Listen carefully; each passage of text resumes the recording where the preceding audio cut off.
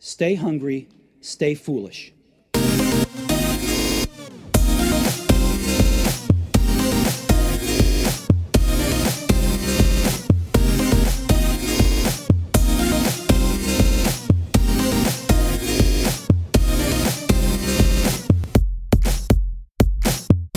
So now on the Innovation Show, we welcome Quincy Larson, founder of Free Code Camp. Welcome to the show, Quincy.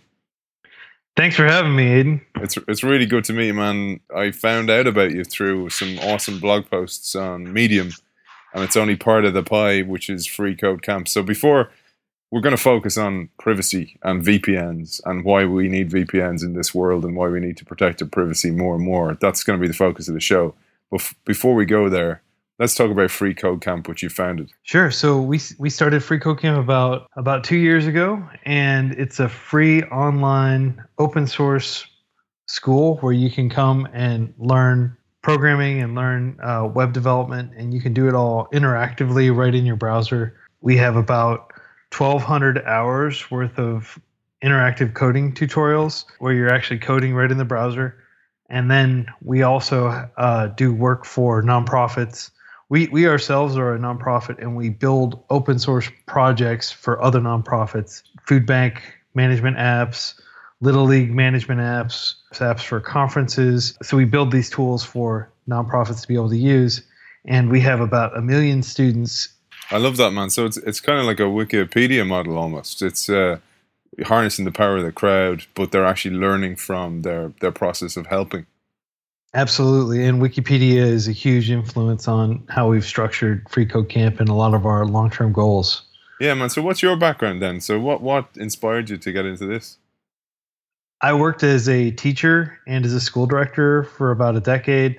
And toward the end of my time doing that, I started to realize how much of what I was doing could partially be automated. I was spending so much time in front of a computer just entering data. I had a big staff of like 25 administrators and teachers that I managed, and they were spending a lot of time just inputting stuff into computers. And I just kind of started tinkering with programming, and I figured out a few ways to really automate some of these more tedious things that were really routine that teachers were doing constantly. And that freed the teachers up to spend more time interacting with the students, which is really what it's all about. It's not about going and doing grade reports and immigration paperwork and stuff like that. It's about the students.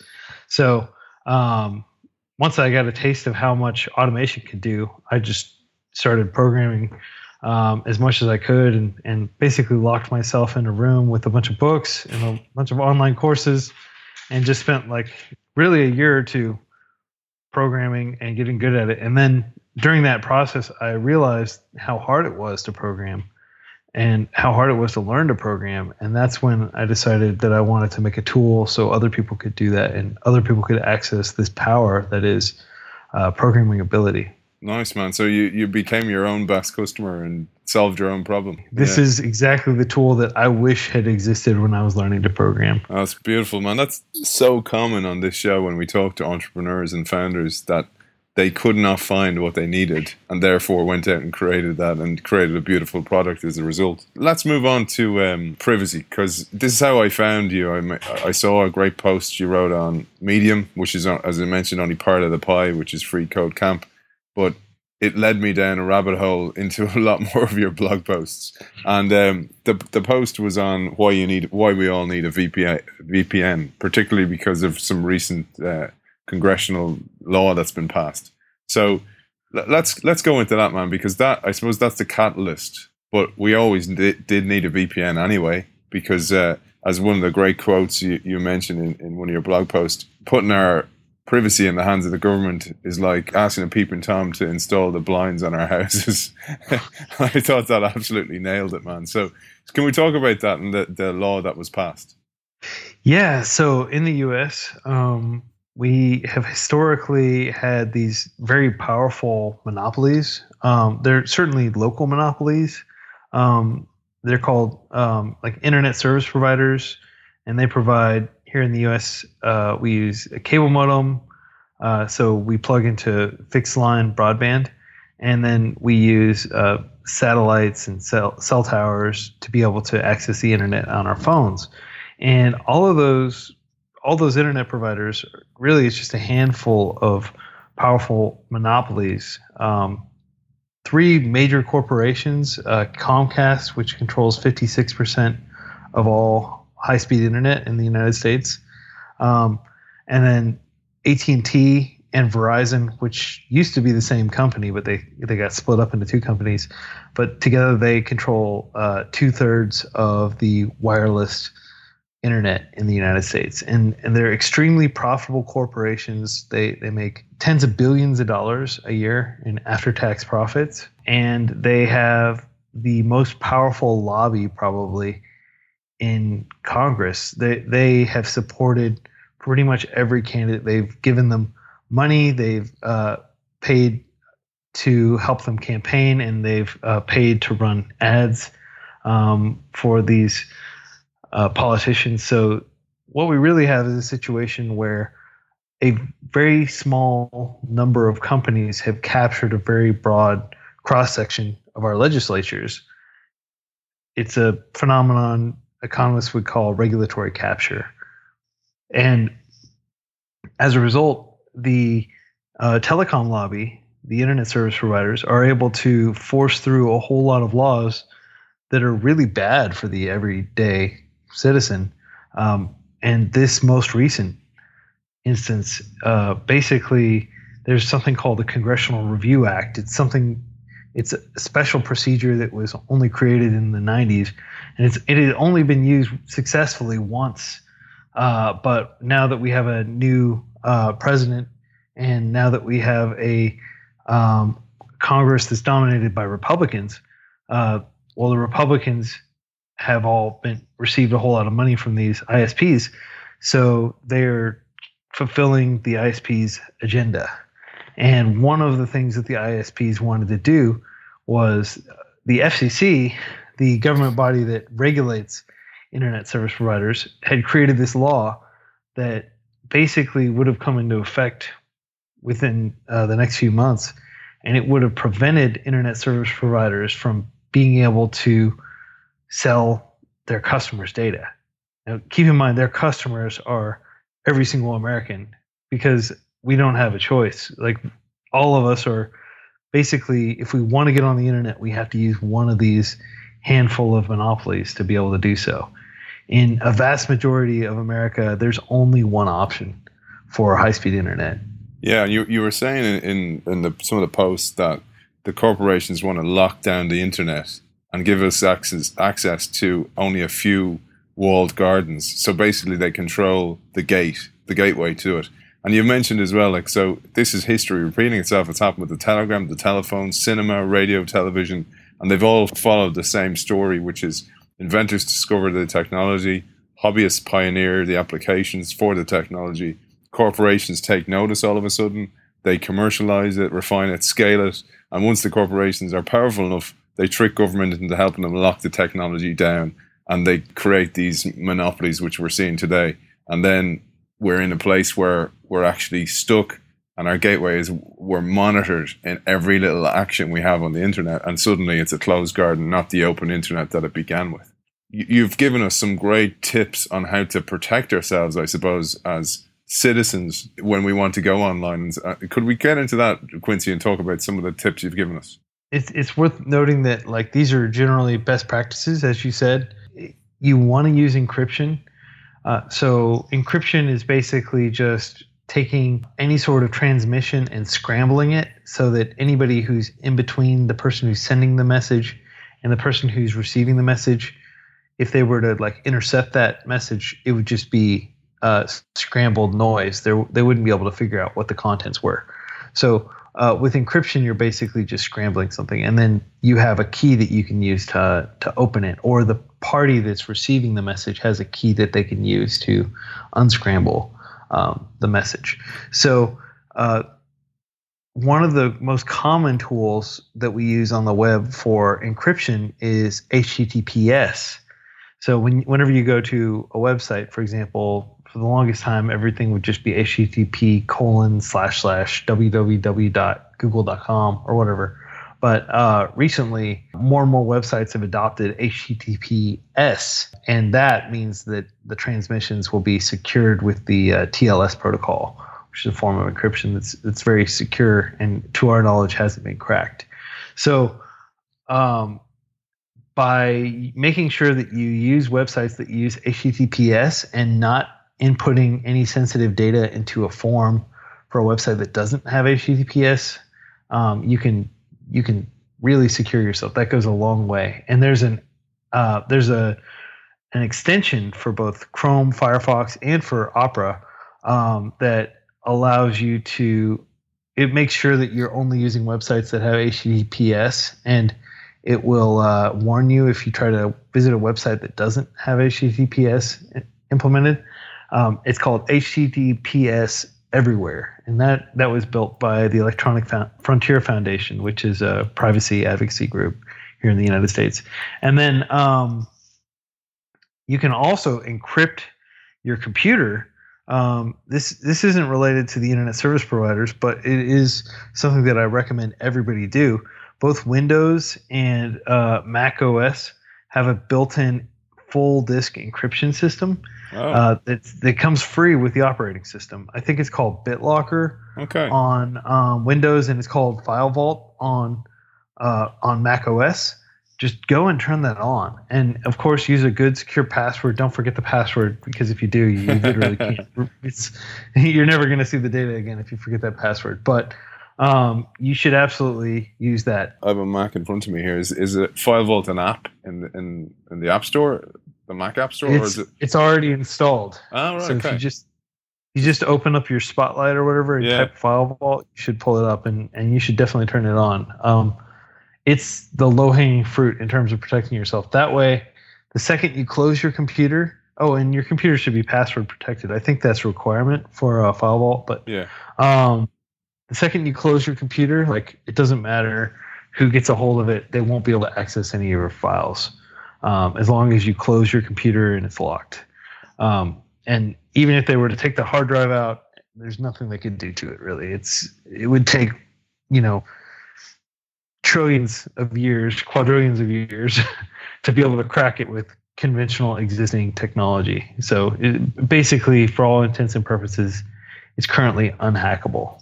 Okay, man. So I'm just gonna retrace the steps now. So first thing to do is maybe download like Opera as a browser, because that has a VPN. I'm pretty savvy, but there's stuff in there that I just did not know. Like even 5-volt.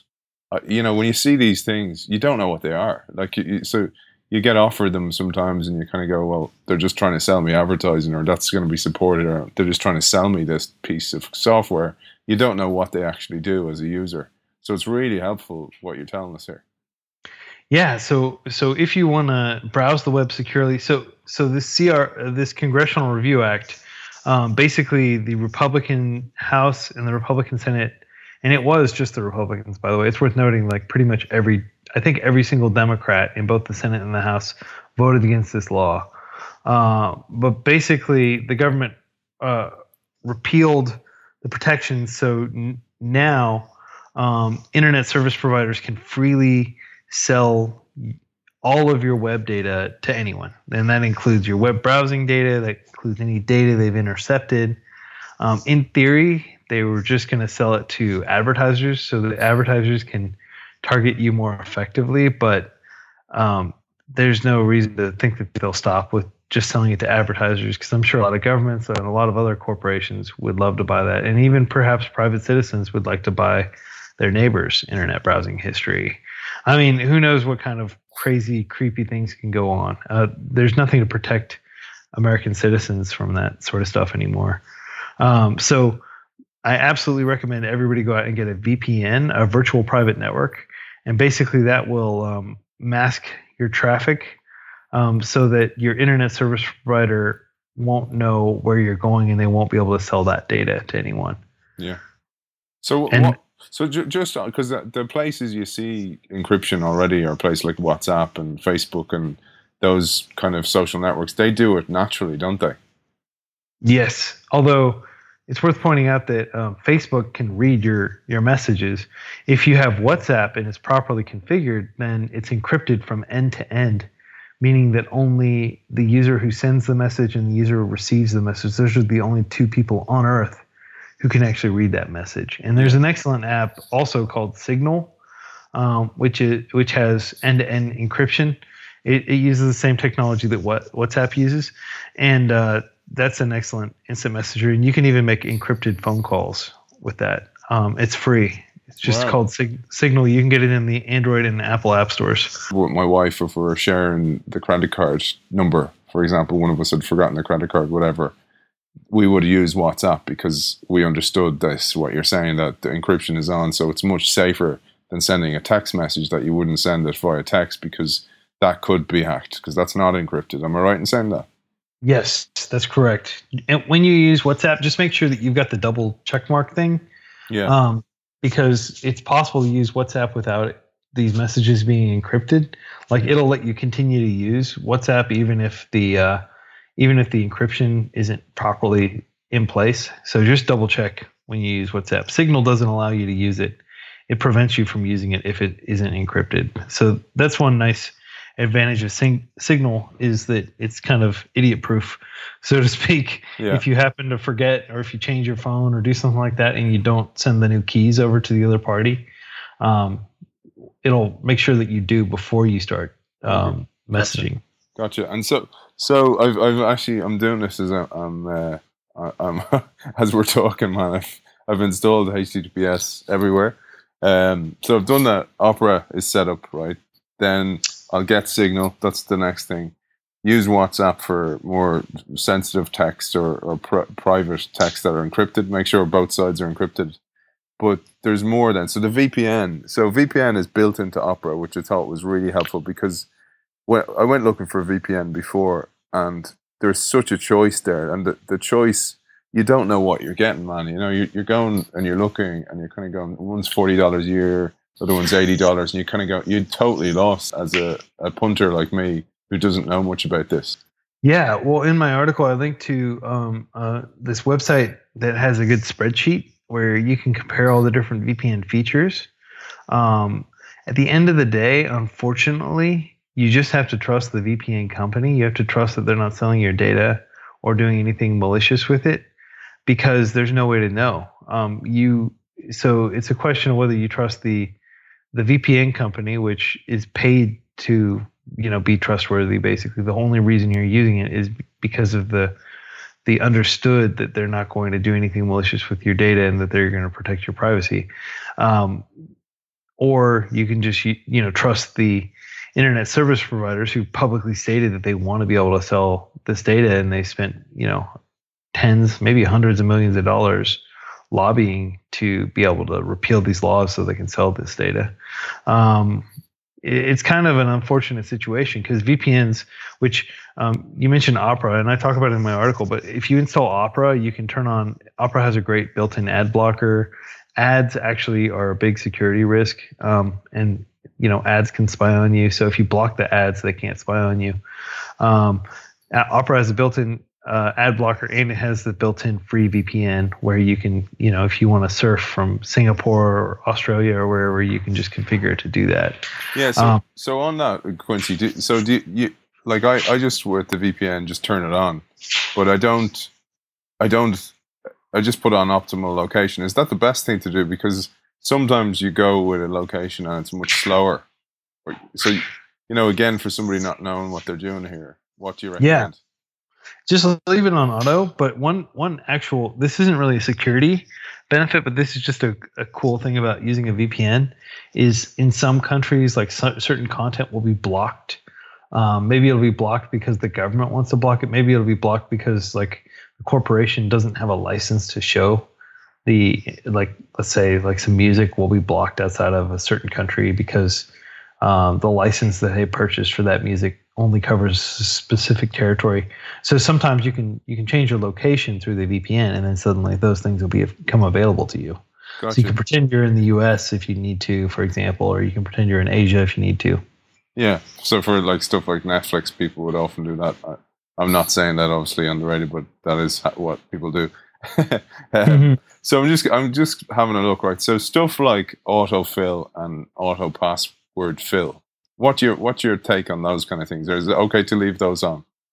So So if form autofill, excuse me. Yeah, so I strongly recommend turning off your browser's form autofill. There has been like this security vulnerability that's existed for like years, and basically, people can like the website can use this code to like pull all the data out of your autocomplete if your autocomplete is on. So even if you're not inputting your address or whatever, they can get your address. So even though it's a little bit more typing, I recommend not using your browser's autocomplete, especially Chrome. I don't know about the other browsers. They may have fixed this, but I know currently Chrome has not fixed it. So I would turn off your browser's autocomplete and just type things manually. You can get a password manager, which password managers are pretty secure. And that reduces the likelihood of you. The main danger with passwords, if I want to get into that, is basically that you'll use the same password on multiple websites. So, for example, Mark Zuckerberg, the CEO of Facebook, used the same password for Yahoo that he used for LinkedIn and for Twitter. And it was just like DADADA.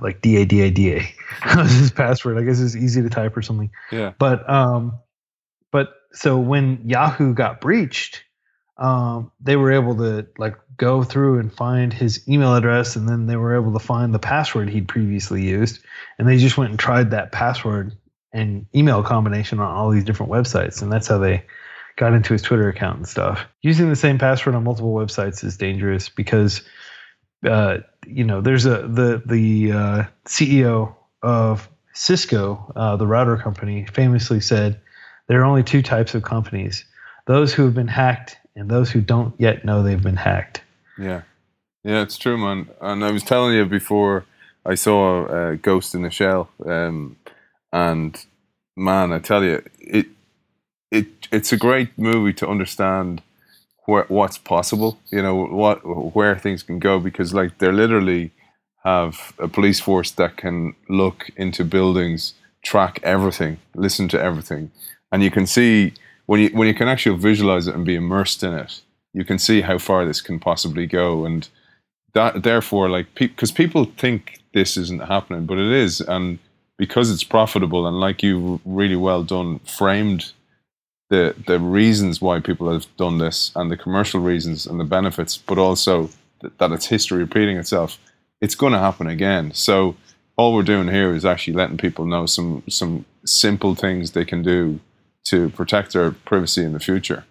Signing in for Chrome, for example. So another way you can sign into browsers so you can have them open across multiple devices, for example. So, but that, while that's a little bit easy for you, so it makes life a little bit easier, it also knits together all your data across multiple devices as well. What's your take on that one?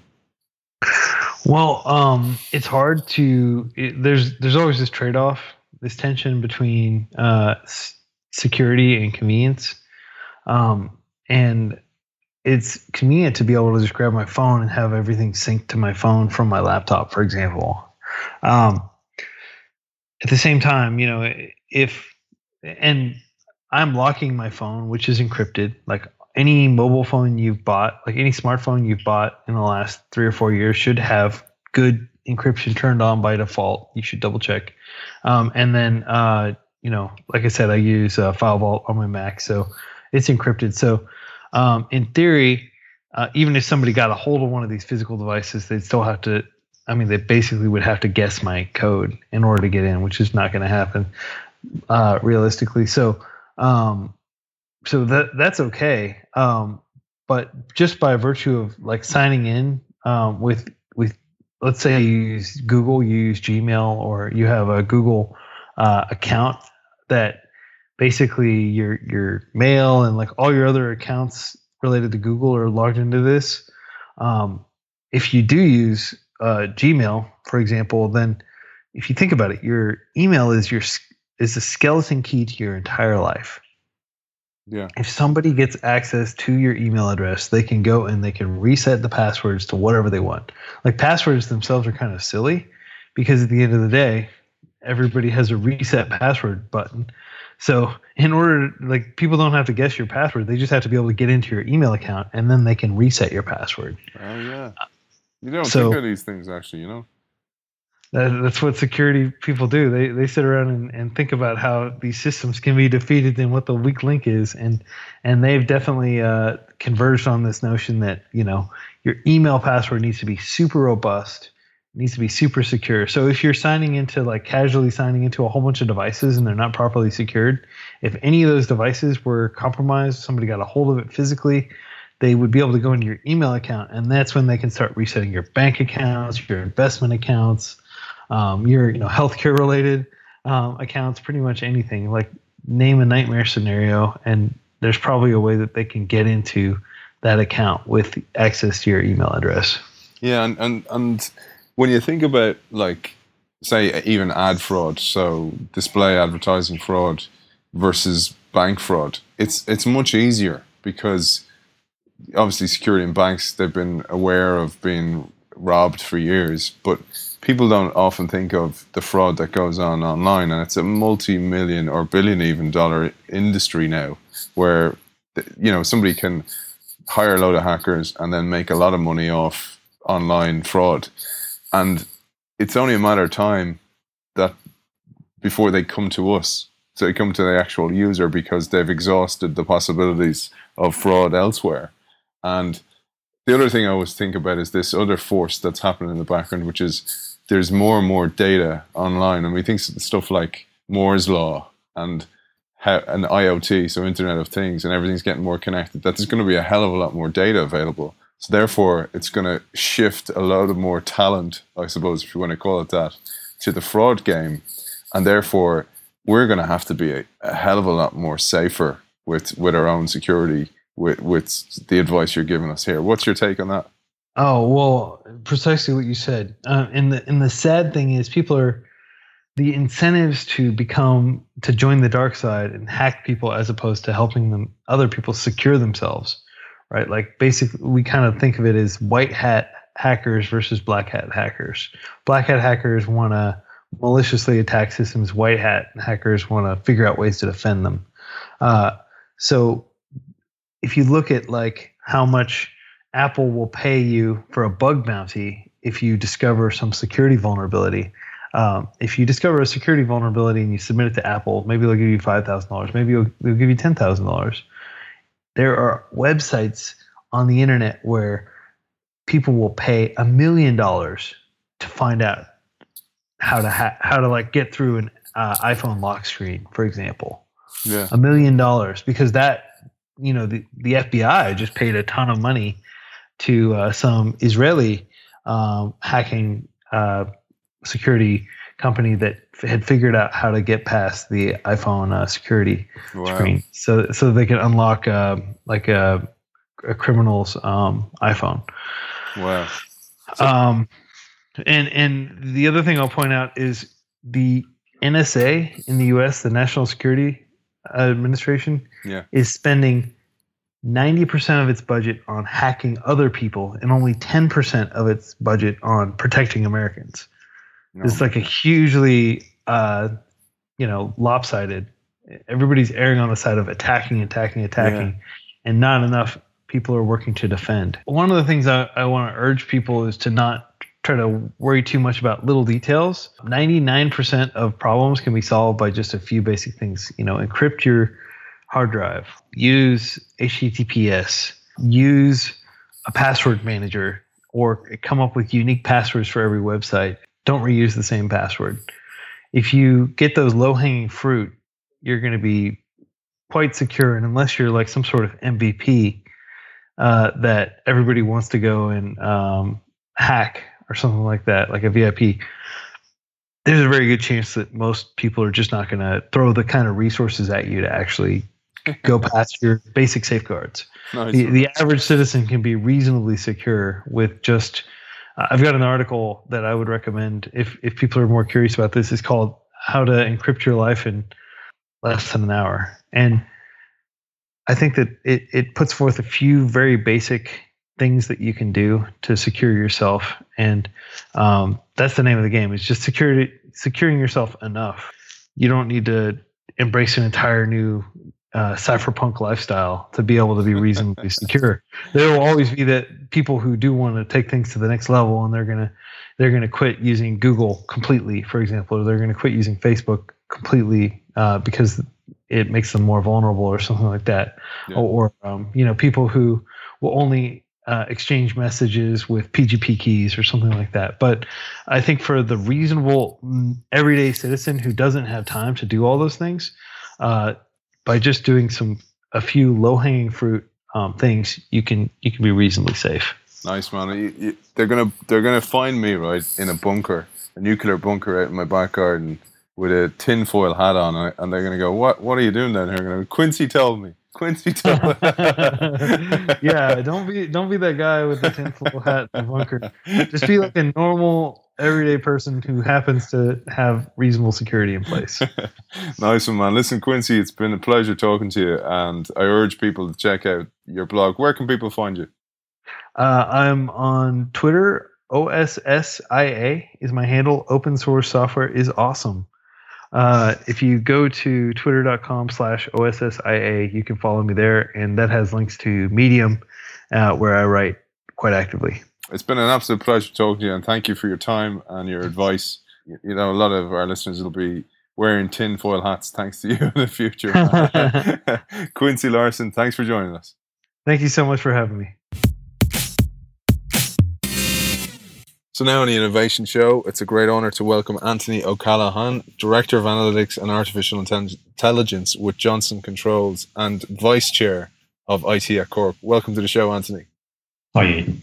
Good to have you. Let's talk about IT at Cork first before we talk about the event that's coming up in a couple of weeks. Let's focus on that and what the job is of IT at Cork. Sure. So Aidan, IT at Cork is a non-profit technology-focused organisation in the south of Ireland. It's the largest one in existence. This year is actually our 20th year, and I suppose the organisation represents over 200 member companies working in the region. The sole purpose of the organisation is to foster collaboration amongst our member companies, essentially. And we do that through a number of, let's say, events that we will arrange throughout the year, such as our kind of Tech Thursday series, our upcoming annual Tech Summit, and also we have our Leaders Awards as well. So the Tech Thursdays, what would you do on that, for example?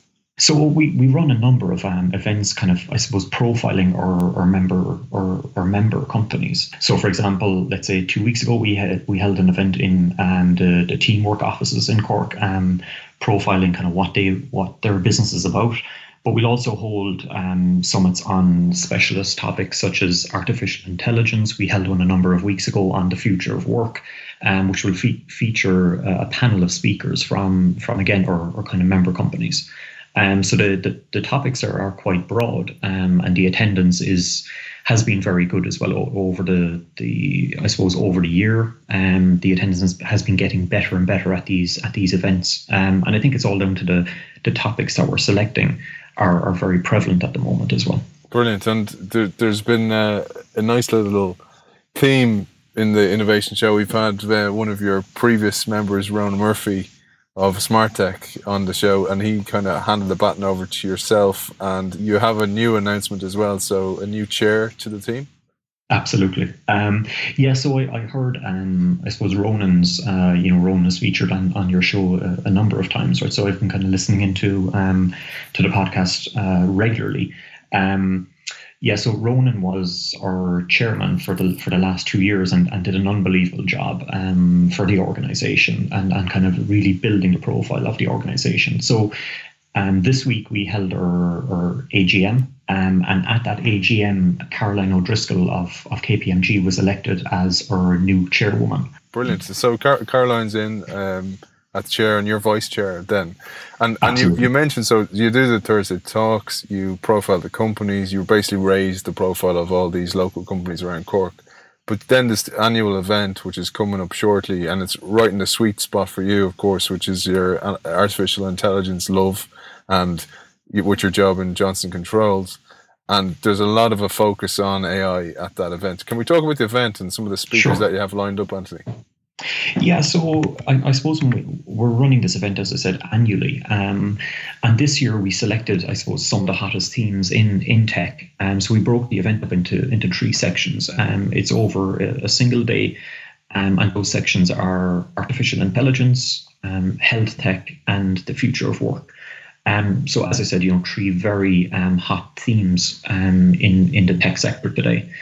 In terms of the profile of speakers or the companies that we have in attendance, I suppose it's lining up to be a very impressive lineup. We have companies such as Salesforce, we have Infosys, we have Accenture, KPMG, to name a few, also represented by government bodies like the IDA. And then we also have the academic sector, so let's say from speakers coming from UCC, etc. as well. So kind of giving that kind of broad spectrum of industry experts, I would say, all coming with their own viewpoint. What we're also doing this year is we're introducing some speakers from a customer-facing perspective, right? So I suppose we have a great speaker called Nigel Ackland coming to the event as well, who's pioneering one of the most advanced artificial intelligence bionic, or the world's most advanced artificial arm, this year as well, right? So kind of giving that spin from a customer's perspective as well, right, on the impact that technology has had on his life. Brilliant, because that's one of the things, and you've heard some of the shows before that we did on AI in particular, and a lot of this is about enhancing the human role to make us focus on, I suppose, the bigger picture rather than the actual doing of the job. And we're going to hand that rote task or that linear task over to the AI. That's the goal here, not to hand the entire job over to the AI and then start reading newspapers. And Absolutely. Ironically, where the AIs are replacing newspapers anyway. I guess even in my day-to-day job, I get this question every single time, and it's a topic that pops up on any discussion related to AI. Is AI going to take over the world? Is it going to replace all our jobs? And my view on this is very simple. I think that AI is very much around, let's say, complementing the employee and helping them to get the analysis faster and kind of raise their profile, let's say, within their own job to a higher level. So it's not about replacing the employee; it's around enabling them to do their job better. I'm sure, let's say, as we advance down the AI path in a number of years, it will replace roles for sure. But I think where we're at right now, it's certainly around empowering rather than replacing, I would say. Brilliant. And that's one of the key themes that we want to address in this summit, is around how companies, like Johnson Controls, like the EMCs of the world, etc., how they can start to embrace AI in a very practical way as well and get started. Yeah, because it sees things that we don't see. I remember I saw the movie The Big Short. I don't know if you've seen it. Fantastic book and movie. The thing I thought was really interesting was the main character's focus. And I know he had Asperger's, but Asperger's gives you this gift of extreme focus when you pick what you want to focus upon. And it was his ultra focus to spot not only the gaps, I suppose, in the lending, but then the gaps within the gaps. And Absolutely. That really dawned on me as a kind of an analogy for AI, because that's what AI will do. Machine learning will do that. It will spot those things that, if you will, the human brain won't spot. The normal Absolutely. human brain won't spot. People obviously gifted with Asperger's will see those things if they choose to, but the rest of us won't. And even somebody who's an expert in their job won't see things the same way as machines or AI will see them. Yeah. And I think that's kind of one of the areas, well, let's say that's certainly one of the areas that we're seeing the best use cases for AI. It's definitely speeding up the analysis, right? And one of the easiest or one of the best applications I've seen of AI is in the field of cybersecurity. So, as you're seeing yourself, the number of threats are increasing on on a daily basis, right? And I suppose we have a limited number of people to focus on the threats and to be able to separate the noise from the real events, right? So if you can introduce something like AI there to speed up the analysis on what's a real threat or what's just noise, and then I suppose route the real threats to somebody that can take action. I think, let's say, in those kind of scenarios, AI it's just a match made in heaven. And that can also be applied, let's say, within the enterprise as well, from a supply chain perspective, from a financial perspective, across the board. We're seeing applications of AI. For us, it's certainly moved beyond the traditional application of applying AI within enterprise IT. The focus for us right now is kind of pushing AI back into the business and using AI to solve those complex issues that normally would require an army of people, but we can now take that army of people and apply them to focus on much bigger problems. So AI for us is really around kind of speeding up the analysis and separating the noise from the real important events, I would say. Yeah, exactly. And we had Dennis Mortensen on, say, regular listeners are sick of me quoting him because he had this great line that all AI does is answer the questions, but it's up to us to ask the questions, the human. Absolutely. So the human is the master, not the servant in this case. But Anthony, come back to the event, because you've really whet the appetite there with some of the nuggets there of AI, etc. at the event. But can we get to the details? So the event, when it is, is it open to all, etc., etc.? Yeah. So the event is happening on Thursday, the 4th of May. So it's kicking off at 8 a.m. and we're hoping to finish at about 4:35 p.m. So it's happening in Cork City Hall. We launched the ticket sales, let's say, last month. They've been going extremely well. And it is open to both members and non-members. And we've recently just launched a student ticket as well, based on the demand that we're seeing.